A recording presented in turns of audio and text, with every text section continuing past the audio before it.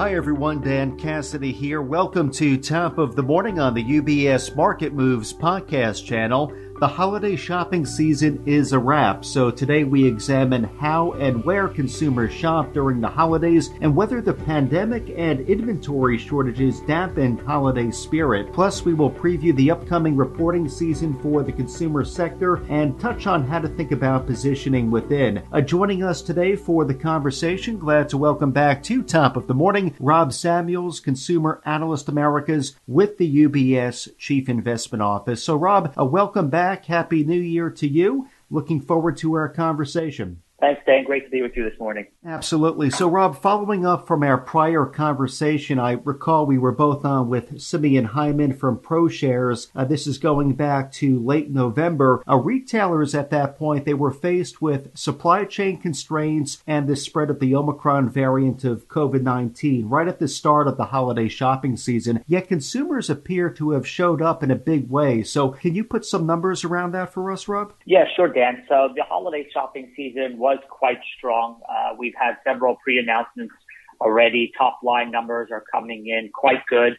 I would say that in-store traffic definitely has not yet recovered to pre-pandemic levels, but the promotional activity was very light. And given the inventory challenges, people did start shopping earlier this year than in the past. But to put some numbers around it, we are seeing holiday sales in the November and December combined period rose roughly 8.5 to 9% compared to 2020 holiday season. That was the largest annual increase in 17 years, even despite the ongoing supply chain disruptions, rising prices, and obviously the Omicron variant fears. I would say that inflation certainly helped that number, that increase that we saw.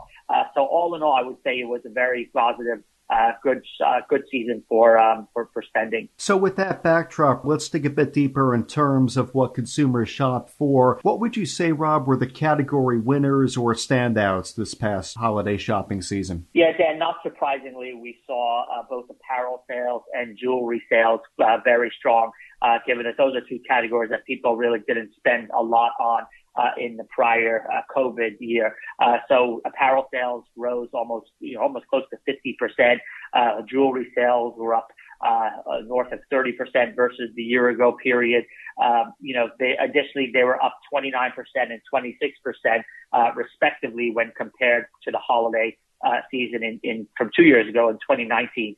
We also saw electronic sales jump roughly 16% compared to the year ago period, and obviously online was strong once again. So I also think we saw some good strong sales in gift cards, given that a lot of people were hesitant to go to the mall. So you saw very strong gift card sales once again, and then also spend just around travel, leisure, restaurants. People do getting out and eating out. So I think you saw some strong sales there as well. So with respect to how consumers shop, Rob, you mentioned a few moments ago how in-store traffic not quite yet where it was pre-pandemic. So how did in-store traffic volume compare to online sales? Yeah, I mean, in-store traffic across non-essential retail, department and luxury stores was down roughly 22% compared with 2019, but still up quite handily over last year, roughly 35, 36% over 2020. Again, that was during, prior to the vaccines and, mainly for the most part, people largely staying at home. So in-store traffic, did show a nice jump year over year, but on a 2-year compare, still quite light. Again, I do think that you did see a lack of last minute gift giving shopping, which could have been driven by a reaction to some of the shipping delays that caused, I think, as I mentioned before, many consumers to shop earlier. And we also did see much fewer promotions year over year, which likely led to some of those declines in shopper traffic. So, Rob, maybe we can revisit pre-announcements. You mentioned that a few moments ago. What are your expectations for the group with respect to Q4 reporting, and what might be some areas of concern? Yeah, so Dan, we have gotten several pre-announcements already, both this week and last week. As I mentioned, for the most part, the holiday sales numbers, top lines coming in fine. But we have heard that things have slowed down somewhat here in the beginning of the new year. I think the Omicron variant is certainly to blame for some of that. Labor shortages continue to be something that we're hearing about as people call in sick, and that's causing stores to, some companies to close stores or close stores earlier and not having as many employees. That's hurting somewhat. So I would say all in, I think that when we do start to get some fourth quarter earnings and we do start to get guidance for the year, I do think that it's going to be a tale of two halves. There's certainly a lot of concern around tougher comparisons in the first half of the year, as well as peak margins. And remember, this time last year, people were receiving stimulus checks. Even back in 2020, stimulus helped in kind of the March to June, July timeframe. So I think first half of the year, much more tougher compare. Second half, a little bit different. There, I think we'll start to lap up against some of the supply chain issues from a year ago. Hopefully that will, for the most part, be behind us. So compares likely get a little bit easier in the back half. So again, I think a tale of two halves for 2022. And I think we're going to hear a lot of conservatism from management teams when they report the fourth quarter and do provide guidance. Okay, so more to come there that we can follow up on. Now, Rob, as we close out this morning with respect to positioning within the consumer space, what's your current thinking there? Yeah, I think, Dan, for the most part, we want to continue to, be owning those names that have pricing power, global brands. We like the off-price story. We continue to like the off-price story. We like the EV, electric vehicle, theme quite a bit. We think that that's still in the very early stages.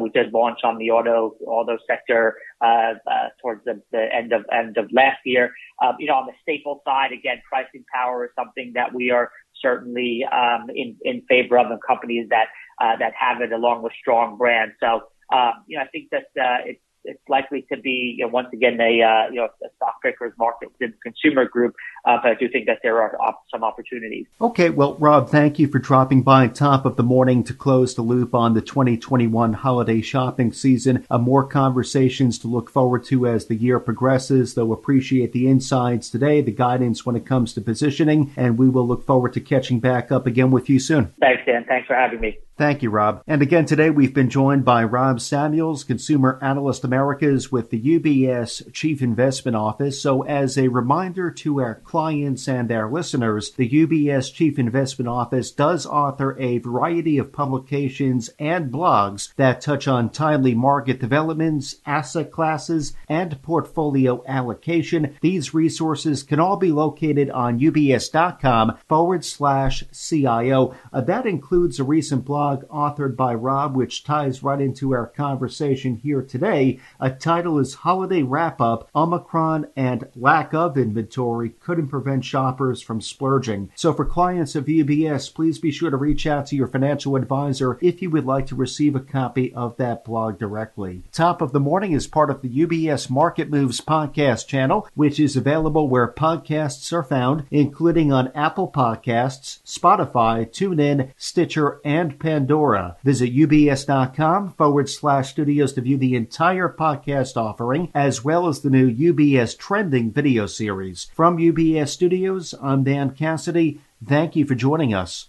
UBS Chief Investment Office's investment views are prepared and published by the global wealth management business of UBS AG or its affiliate, UBS. This material has no regard to the specific investment objectives, financial situation, or particular needs of any specific recipient and is published for informational purposes only. As a firm providing wealth management services to clients globally, UBS AG and its subsidiaries offer both investment advisory services and brokerage services. Investment advisory services and brokerage services are separate and distinct, differ in material ways, and are governed by different laws and separate arrangements. In the USA, UBS Financial Services, Inc. is a subsidiary of UBS AG and a member of FINRA SIPC. For information, please visit our website at ubs.com/working with us. For a full legal disclaimer applicable to the independent investment views produced by UBS, please visit our website at ubs.com/CIO-disclaimer.